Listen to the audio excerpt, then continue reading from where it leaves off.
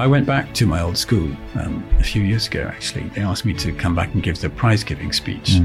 And I talked a little bit about how some of the children in our care live very short lives. And I looked out at these bunch of 16 to 18-year-old boys and I said, I hope that you will live to be old and grey one day.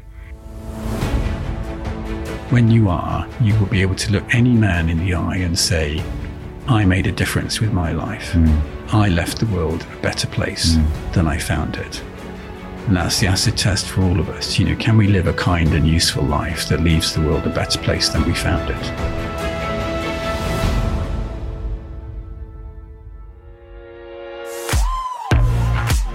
Welcome to The Eventful Entrepreneur. I'm your host, Dodge, and I'm the CEO and founder of the Bournemouth Sevens Festival and the revolutionary Event Crowd, our new online events course. On this podcast, I speak to fascinating people who have all lived eventful lives. So if you want to hear more like this, make sure you subscribe, leave us a glowing review, and you can follow me on Instagram at Dodge Woodall. I reply to every single message. When it comes to leadership and compassion, Martin Edwards is the man to admire. As CEO of the wonderful children's hospice Julius House, he's built a team and culture that helps improve the lives of seriously ill children and their families. From debating with Boris Johnson and Michael Gove to fundraising events with Guy Ritchie and Robert Downey Jr., Martin's thoughtfulness and determination in business and charity has helped raise millions for those in need. His story is uplifting, occasionally harrowing, but very, very inspiring. This is the eventful life of Mr. Martin Edwards. Martin, welcome to the show. Thank you very much, Judge. Good to be here. Yeah, very good. Looking forward to this. I'm really intrigued. So I want to roll all the way back, Martin. Where did you grow up and how did you first get into the world of charity? I grew up in Oxfordshire. I'm the son and grandson of a country doctor. And I went to Oxford University to study law. And at that time, I wanted to be a lawyer. But I saw a lot of extreme wealth at Oxford when I was there.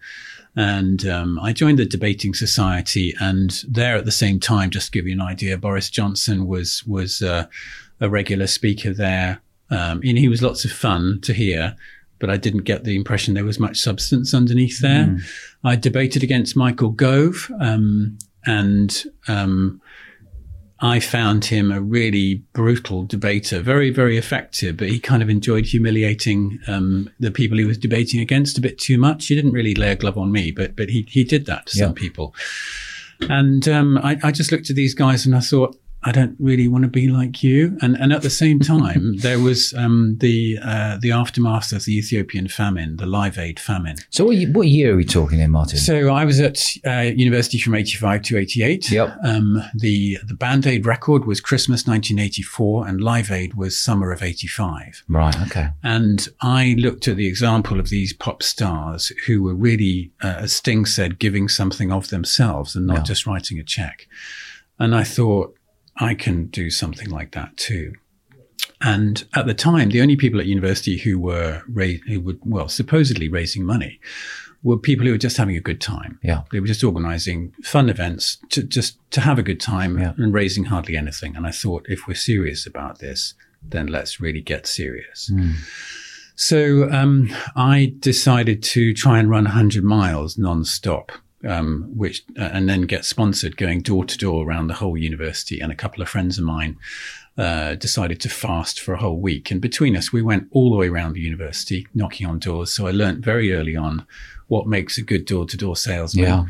Yeah. We called ourselves the University Charity Campaign, the official University Charity Campaign. There was no such thing, but it was a good line. Yeah. It started the conversations. Yeah. And I trained really, really hard for this thing. Of course, it didn't cost a penny to put on. So everything we raised was profit. I trained so hard that at one point I was urinating blood. I ran 1,000 miles over that summer holidays before the run. I was doing a half marathon every day plus an hour and a half of really high intensity aerobic training. And I wish I could do it now. now How old were you? Early 20s? I was 18. 18. Yeah. And you wanted to run 100 miles non-stop. Yes, I thought it had to be so... So you're talking 4 marathons non-stop? 4 marathons back to back. I thought it had to sound so difficult that it would really grab people and get them to sponsor us. And it did work from that point of view. I mean, we raised, in today's money equivalent, about £75,000. Wow. Which is a lot going door to door. Yeah. But I passed out after 83 miles of the run. I'd been running for about 15 hours by then, and passed out at that point. So I didn't complete the distance. But I think people took pity on me and they did cough up the sponsorship. And through that and some other fundraising at university, we fully funded 2 redevelopment projects in Ethiopia, 2 Oxfam projects to get areas of the country back up and running. Fair play to you. So what was your move after that then? You're at university. Did you then think, well, I actually want to get into this charity world and keep raising money? Or did you have another opportunity because you found your skills? Obviously, door to door teaches you a lot of skills. It does. Yes. Absolutely. Yeah. You've got to be very self-reliant. You've got to have huge amounts of resilience to be able to do that, because you'll get some knockbacks as well. I'm sure you get a lot of knockbacks. Yeah. I mean, we were persuasive and I got far more yeses than nos, put it like that. But I realized I didn't want to be a lawyer. That didn't hold any interest for me. But I did want to be a charity worker for the rest of my life. But I wanted to get some skills first. Now, I'd obviously learned some skills by running that campaign, but I went into marketing for Procter & Gamble for a couple of years. But it was literally selling soap. So, it was marketing and advertising, but we were marketing and advertising soap. And I'm sure that we need soap manufacturers in this world, but it didn't float my boat. I did learn a lot of skills from that time, and I used that to go back into charity, but I wasn't motivated by it. And, I remember reading an article a few years ago when one of the first Russian oligarchs came to London, and it was about their restaurant bill in some really fancy restaurant, and they'd spent £10,000 only on the bottle of wine. Wow. And I just thought, I cannot understand that values set. It just doesn't mean anything to me. If we're going to be here for these few short years that we're on this planet, let's make something of that time and be useful. And all I've ever wanted to do is to try to leave the world a better place than I found it. So I did the couple of years experience and then got a job at Save the Children and was there for 6 years. And went out to Ethiopia briefly during that time, and in fact saw some of the projects that we had funded as students, and they were still going. And just to explain to the listener, what was Ethiopia like back in the time you were there? It was comparatively lawless outside of the capital of Addis Ababa. So we did get shot at when we were driving around the country. Bullet holes appeared in the windscreen of the Toyota Land Cruiser that we were driving in. I'm very pleased with Toyota for making nice thick windscreens because otherwise we would have been killed that day. Why do you think you were attacked that day? I think there is just a lawlessness in certain areas of certain countries all of the time. You don't have the system of government filtering through every town and every village. The span of control beyond the capital gets weaker and weaker. But it was a tremendous experience. And as I say, we saw projects that were flourishing, that were helping communities to get back on their feet, and irrigation projects, replanting projects. Transport to transport grain to areas of the country which were going through lean times, and it was inspiring. So in amongst the lawlessness, you also see pockets of good. But strangely, I was also a fundraiser for Save the Children during that time. And cheek by jowl with those kind of experiences, it was staging royal events or staging events with mega celebrities. I probably organised about 15 royal events during that time. Princess Anne was still is the president of Save the Children, and she was tremendously knowledgeable and hardworking. And royal events are probably twice the work of a normal event, but they're worth it because they raise more than twice as much money. And huge publicity for you. People want to be in a room with people like Princess Anne. And so, you learn a lot from staging events like that. And where were you putting those events on? So we did many of them in London. We did a fancy dinner at the Natural History Museum, sat around the big dinosaur model, which subsequently went on tour around the country a couple of years ago. Dippy the Diplodocus. We did an event with Frank Bruno at the Diet Coke Great Runs, as they were called. So there was a sort of half marathon in Portsmouth. Yeah. He was lovely, Frank. Absolutely lovely wonderful. man, isn't he? Yeah, brilliant. But many of them were in London, but we did some events in Birmingham. We did a huge public park event in Birmingham as well. So all over, really. And you were there for 6 years? Yes. And did you enjoy your time there? Yes, it was a very well-run charity, and it was a good grounding for me. What sort of age were you then? I was 22 when I started there, I suppose. Yeah. Okay. And I became the youngest ever regional manager of Save the Children at 26. And found myself managing people twice my age, some of whom didn't want to be managed by somebody half their age. Sure. And, that was a learning experience as well. But it was a great place to be. What was your next move after that from Save the Children at the age of 28? So I went to work for a sporting charity. I was there for 4 years. Again, there was a fair bit of events and celebrity work in there. The patrons there included Lawrence Dallaglio, Ryan Giggs, Desmond Lynam, lots of people like that. Brilliant. And then I went to work for a charity that helps parents to learn about parenting. Another national charity. And what a great idea that is. Parents to learn about parenting, because we're not taught anything, are we? No, and you often only hear about parenting when something bad has gone wrong. When there's then the stick rather than the carrot, if you like. And the National Family and Parenting Institute, it was called, was there to try to provide good, free information to parents on anything from schooling to smacking, positive parenting, as it's called, as an alternative to smacking. And lots of free information and resources to help families raise their children. And your movement from there? How many years were you there for? So I was there for 2 years, and then I went into the hospice world. So I moved up to the north of Scotland, to the Highlands. Really? Yeah. From where? From London all the way to Inverness. And I was living in Inverness for 4 years. Beautiful part of the world. Is it? Okay. And my role there was director of fundraising for the adult hospice, the Highland Hospice, and travelling all over the Highlands, right up to John O'Groats. We became one of the most effective hospices in the country, and raised a lot of money from the public and brought in new medical positions to enhance the medical skills that the patients could receive. It was a really good 4 years. What made you choose to go from London all the way to Inverness? It was a lifestyle change. I think London is great when you're young, but it's also a very impersonal, unfriendly place. Yeah. And, by contrast, everybody knows everybody else in those small communities in the Highlands. And I'm still friends with a lot of the people that I worked with up there. So from the Highlands, what was your next step for you? So then I wanted to be a chief executive, because ultimately, if you want to shape a charity, that's the best position to do it from. And I applied, the very first role I applied for as a chief executive, I got, which was Julia's House. And that was 16 years ago. So I moved all the way down to Dorset. I think they were probably so impressed that I'd managed to travel all the way from Inverness for the interview. Straight back down to They didn't bother to ask me any questions. Yeah, when can you start? I showed some effort there.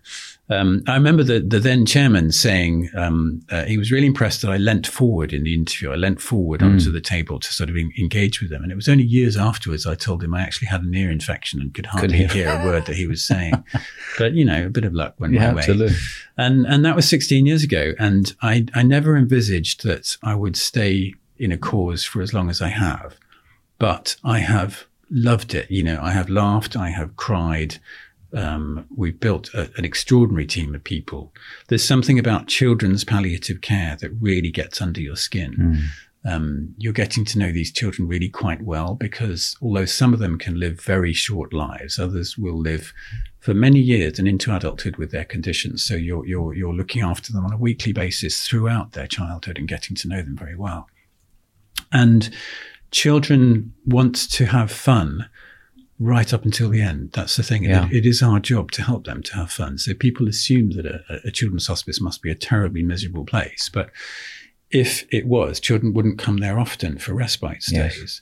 Because they pick up on that vibe straight away. So every day is full of fun and laughter and has to feel different.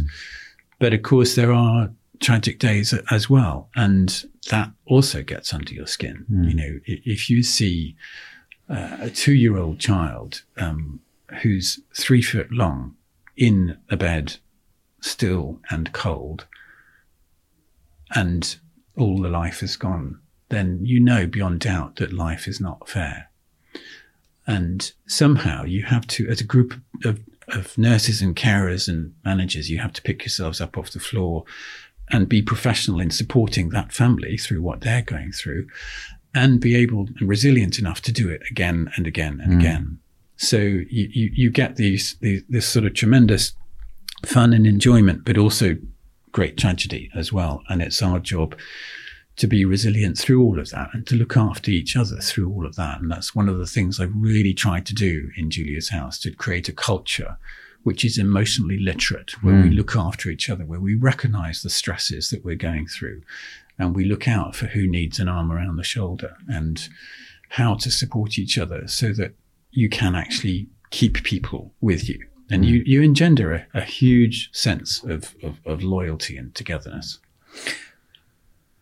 When did Julia's House first start, and how was it created? So it was the brainchild of a nurse called Julia. And she was already suffering from terminal cancer and experienced the care of an adult hospice and realized, she was a children's nurse, and she realized that the children that she used to look after could benefit from something much better. And so she had the idea of creating a hospice. But she passed away within a few months, and it was her good friend, Mike Wise, who took it on and told her before she died that he would name it after her, which was a particularly selfless thing to do. Absolutely. Mike is our founder. Well, he's now sadly passed away. He passed away aged 84, 18 months ago. But he was our founder. But it is named after Julia, the nurse, whose inspiration we still carry. What a wonderful story. What year was this? So she had the idea in 97, and there was 6 years of fundraising before the charity started its first care through its first nurses in 2003. So Julia's House in Dorset will be 20 years old next year. Brilliant. And you've been there 16 of them? Yes, that's right. Wow. So it was quite a small charity when I joined. When you say a small charity, do you mean a small charity in terms of the number of full-time staff within Julia's House, the actual operation? And how has that operation grown from the 16 years you've been there to where you are today? How many hospices are there? How many full-time staff and carers, etc.? So when I started, we only had community care, and we had ambitions to design and build our first hospice for Dorset. And my first job number one in the intro was, can you build us the hospice, please? Now, I'd had no experience at all of construction projects. Yeah. So it was a learning experience, so we politely say.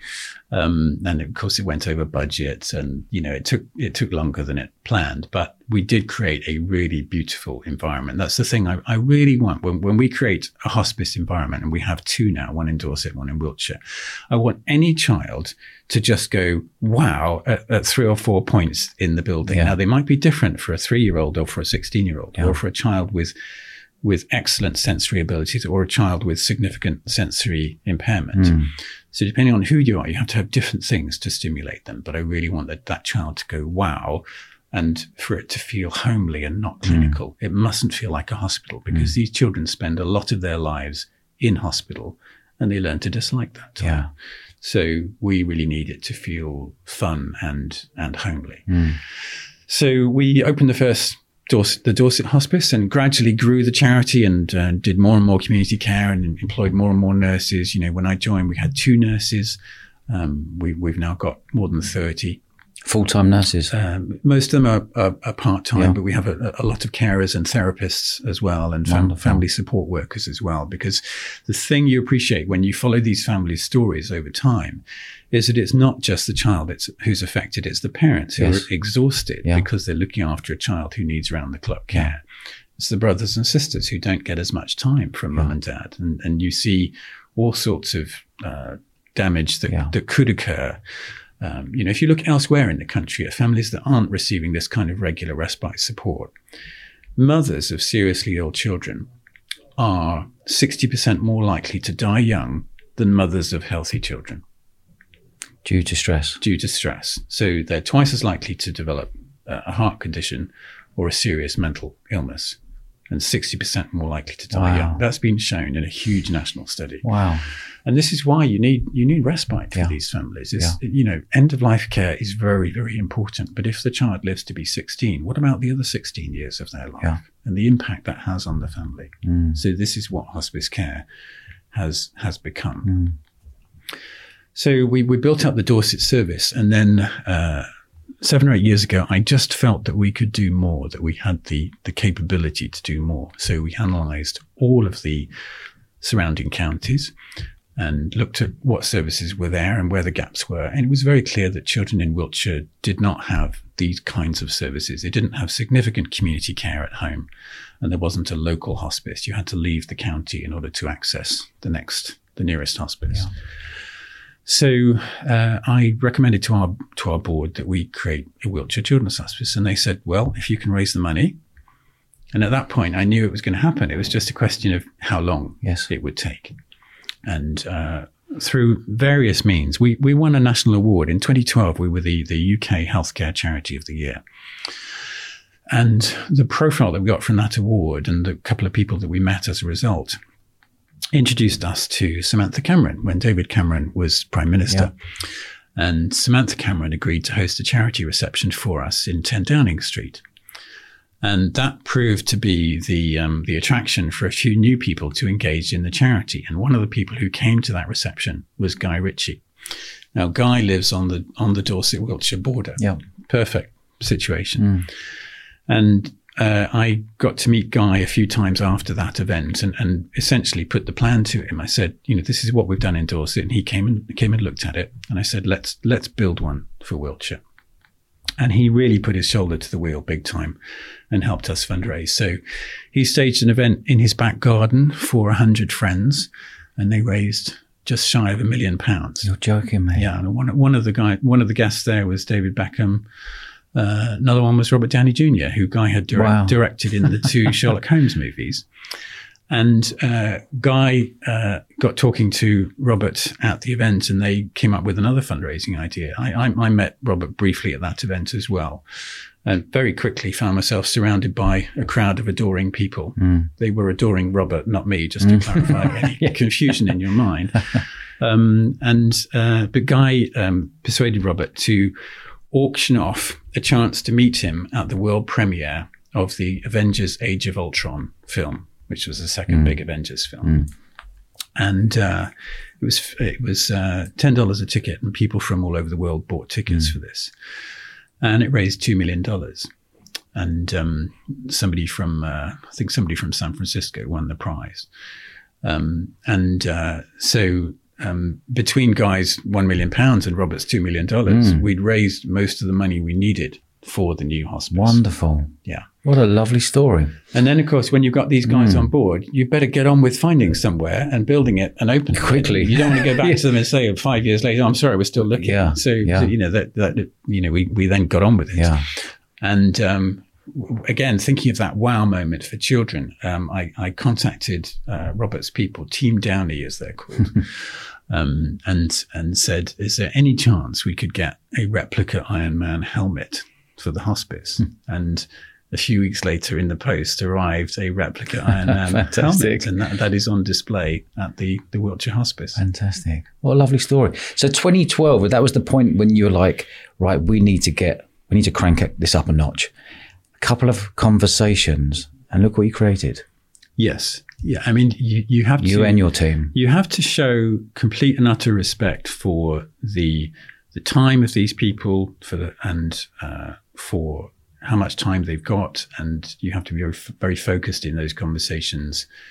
But they were both very altruistic, and we talk about the kind of people that don't have those kind of values that I reacted against when I was younger, and here were two guys that definitely did, and of course they know people that we don't know, and they were able to put some rocket fuel into our appeal.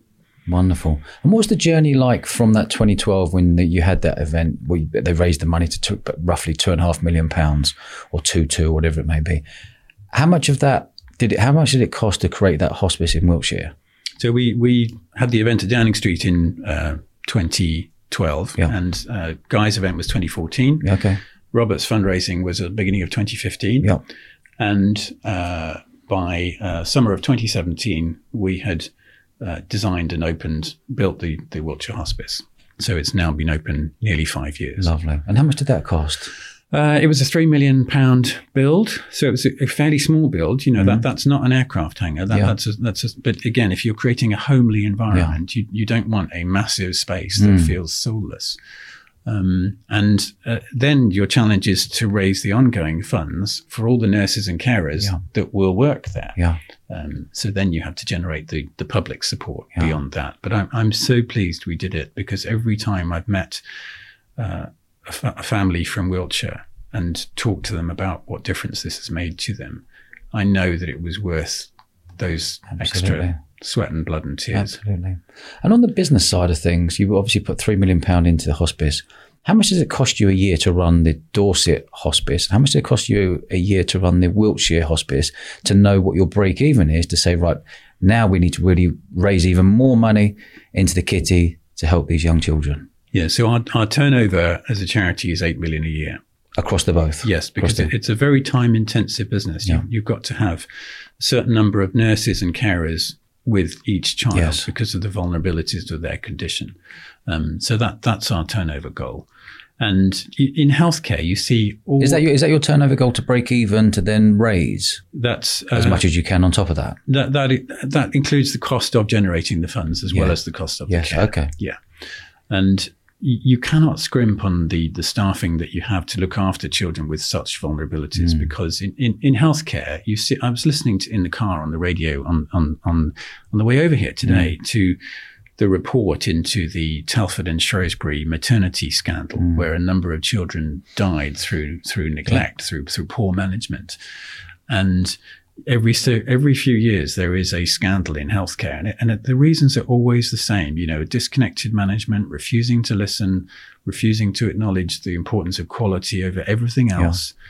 And a big part of my job is making sure that those sorts of things could never happen here, because we're listening to the experiences of patients and their families. You know, we have two parents of children on our board at all times to make sure that voice is heard, and to make sure that we really not only employ enough nurses and carers, but look after them fantastically well. Yeah.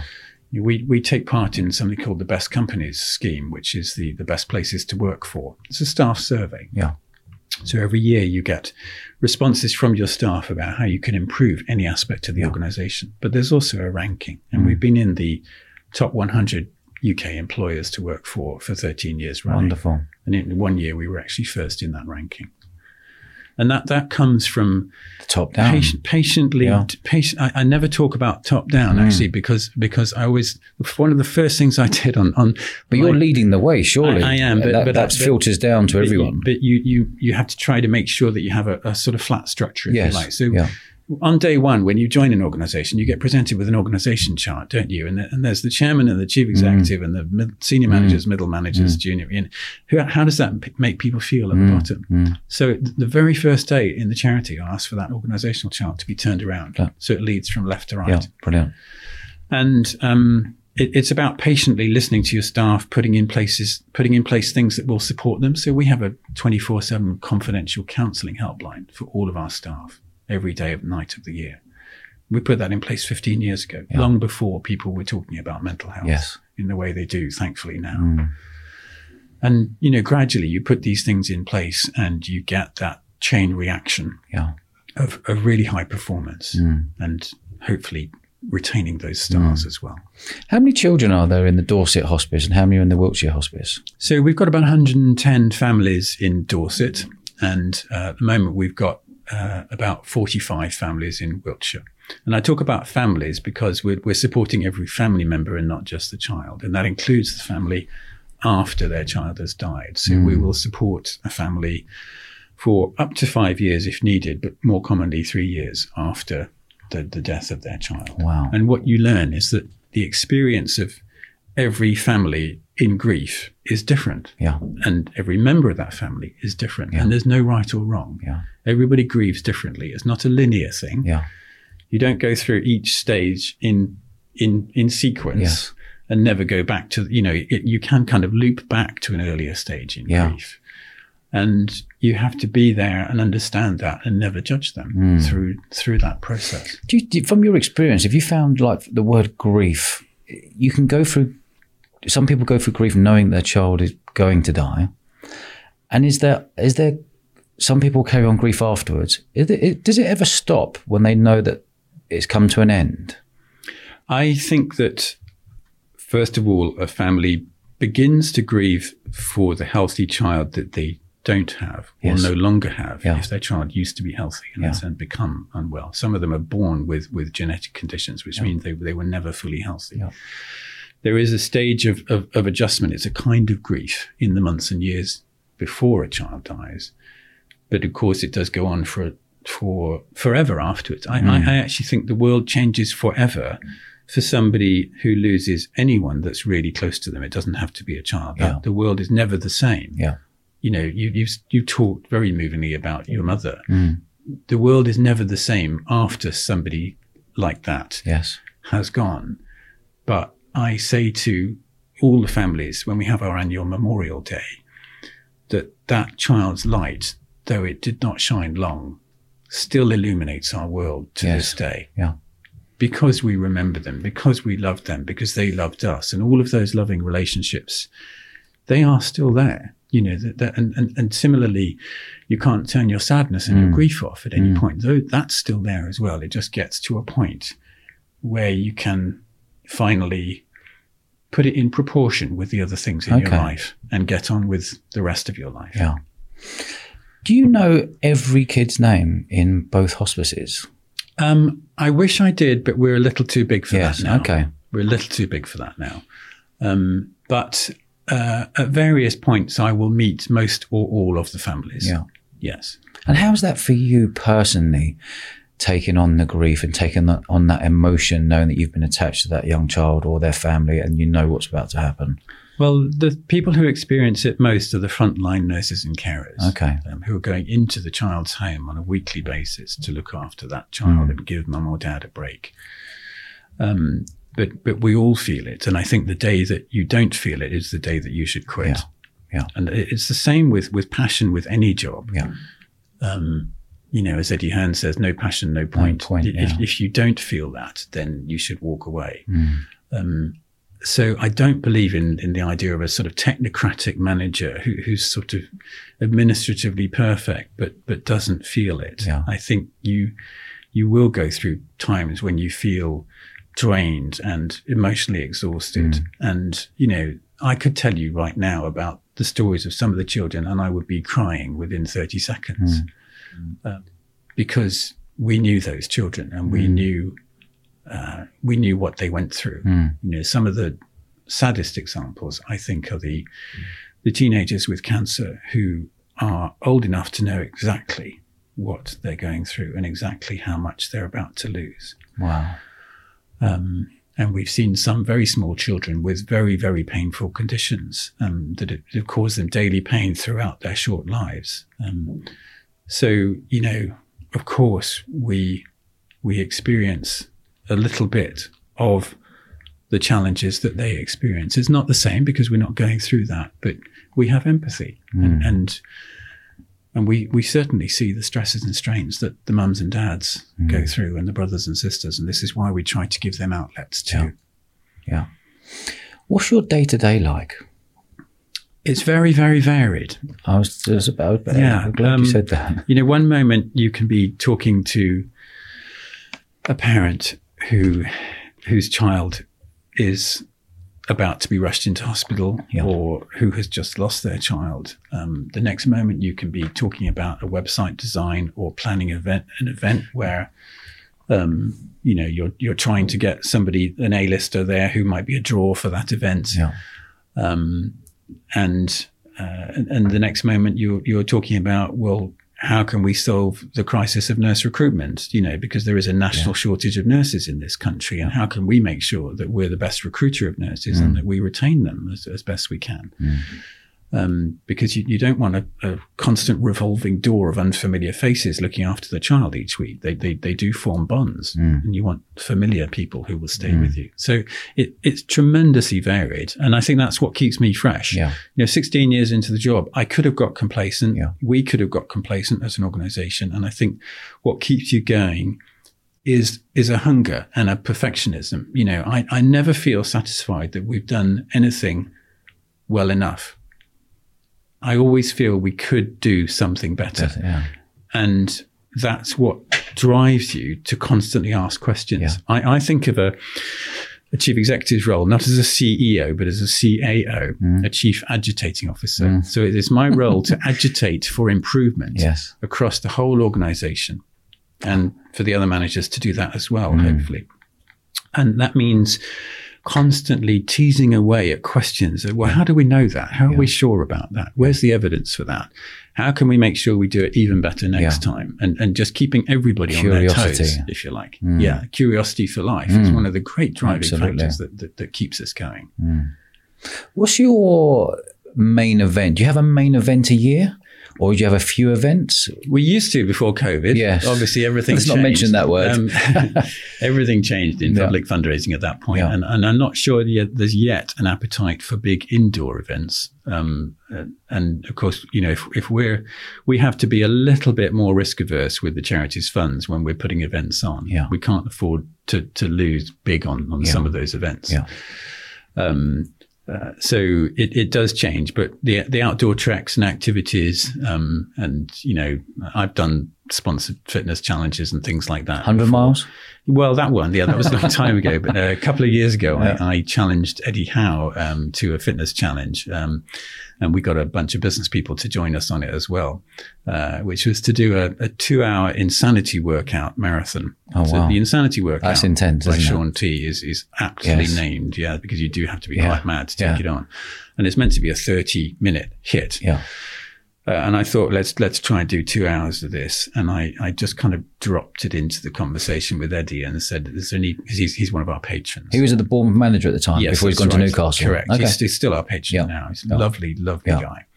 And I dropped it in and said, I'm thinking of doing this. Do you fancy doing it yourself? And he said, yeah, go on then. And so that then catapulted us into a winter of training before a March event. The only challenge of which is that his preferred workout time was 6 a.m. And scraping the ice off the car at like 4:30 in the morning to drive over to Bournemouth to not only be in a workout, but to lead it as well, because I was training the other guys to do it. That was hard. But it was also great. You do bond with people when you're in a collective endeavor like that. So challenges continue to be a big thing, and particularly the outdoor ones. They're not too affected by COVID. Now, we were very lucky. We got that. We'd scheduled it some months away, and it happened to be 5 days before the first lockdown. Otherwise, so if it had been a week later, it would March have been the 18th, roughly, yes, correct. 2020. It was exactly March the 18th, 2020. Okay, yes, okay. That's right. I remember those times very well, losing Bournemouth Sevens that year. Yeah. Well, we squeaked in with 5 days to spare. Good for you. And we raised £63,000. Wow, good for you. So what? Just rolling back in those last 2 years, how did you get through that period financially of the pandemic / COVID? Well, half of your fundraising closes overnight, and all of your charity shops close overnight. You can still privately fundraise from benefactors. And thankfully, people remembered us in their wills from years gone by. And so we could continue to get legacy income. But the biggest challenge was actually infection control. It's how can we keep these children alive? Because they all had that phrase, underlying health conditions. Yes. Do you remember that from early in the pandemic? They Yeah. all had very substantial underlying health conditions, and they were highly susceptible to an infection like that.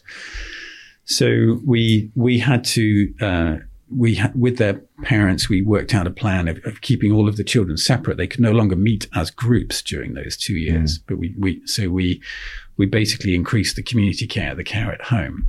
And we had to try and get supplies of PPE from anywhere in the world in those first frantic early stages before we eventually got got linked into the NHS supply of PPE. And then your nurses and carers get vaccinated. And we made sure that they were near the front of the queue with NHS staff as well. And so gradually your service becomes safer and safer and safer. But that was the overwhelming priority, because, every child, every day matters. And we have to make sure that they can live as long as life as they're fully able to and gets the most out of every single day. But it was so hard for them because those families isolated for much longer than the general population. I can think of one family where the dad was he was a delivery driver, so he was a key worker.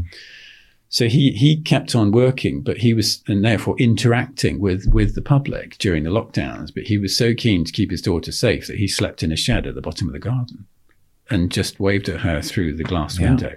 And that was the contact that he had with his daughter throughout all of those weeks. How heartbreaking that must have been. Incredibly hard. But that's what key workers do. They keep going. Just you touched on nurses. I'm intrigued. You're saying there's obviously a shortage of nurses. Why would you say that?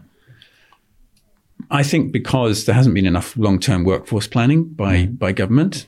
And a few years ago, the government switched off the supply of nursing bursaries. So they no longer had bursaries to go to university and study nursing. And lo and behold, what happened was that fewer people enrolled on nursing courses. Absolutely. And the prices of universities jumped threefold from $9,000 to £27,000 as a 3-year degree these days. They have restarted those because I think they realized that was a very obvious mistake.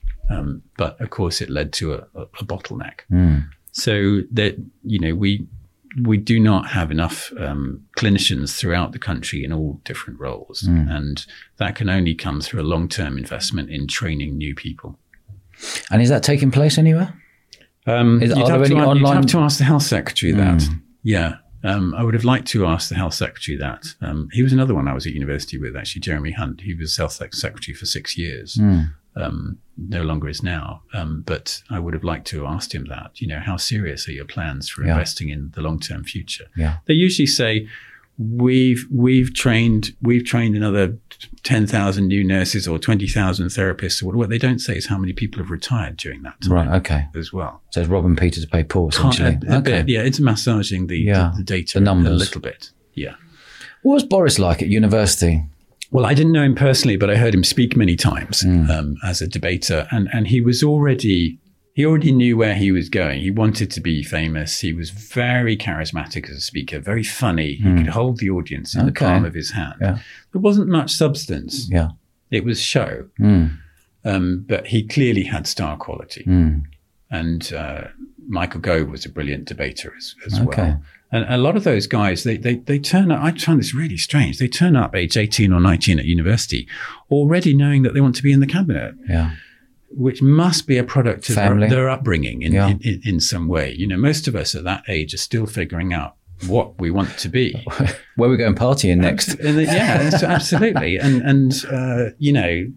These guys were almost sort of fully formed in their ambitions. And in a way, it's a little bit sad because you haven't really thought about what you really want to do with your life. So over the years, Martin, tell me about the patrons you've had on board. Our first ever patron was Harry Redknapp, and he's still our patron now. And this is when nobody had heard of Julius House, and he really helped us get on the map and get some local coverage.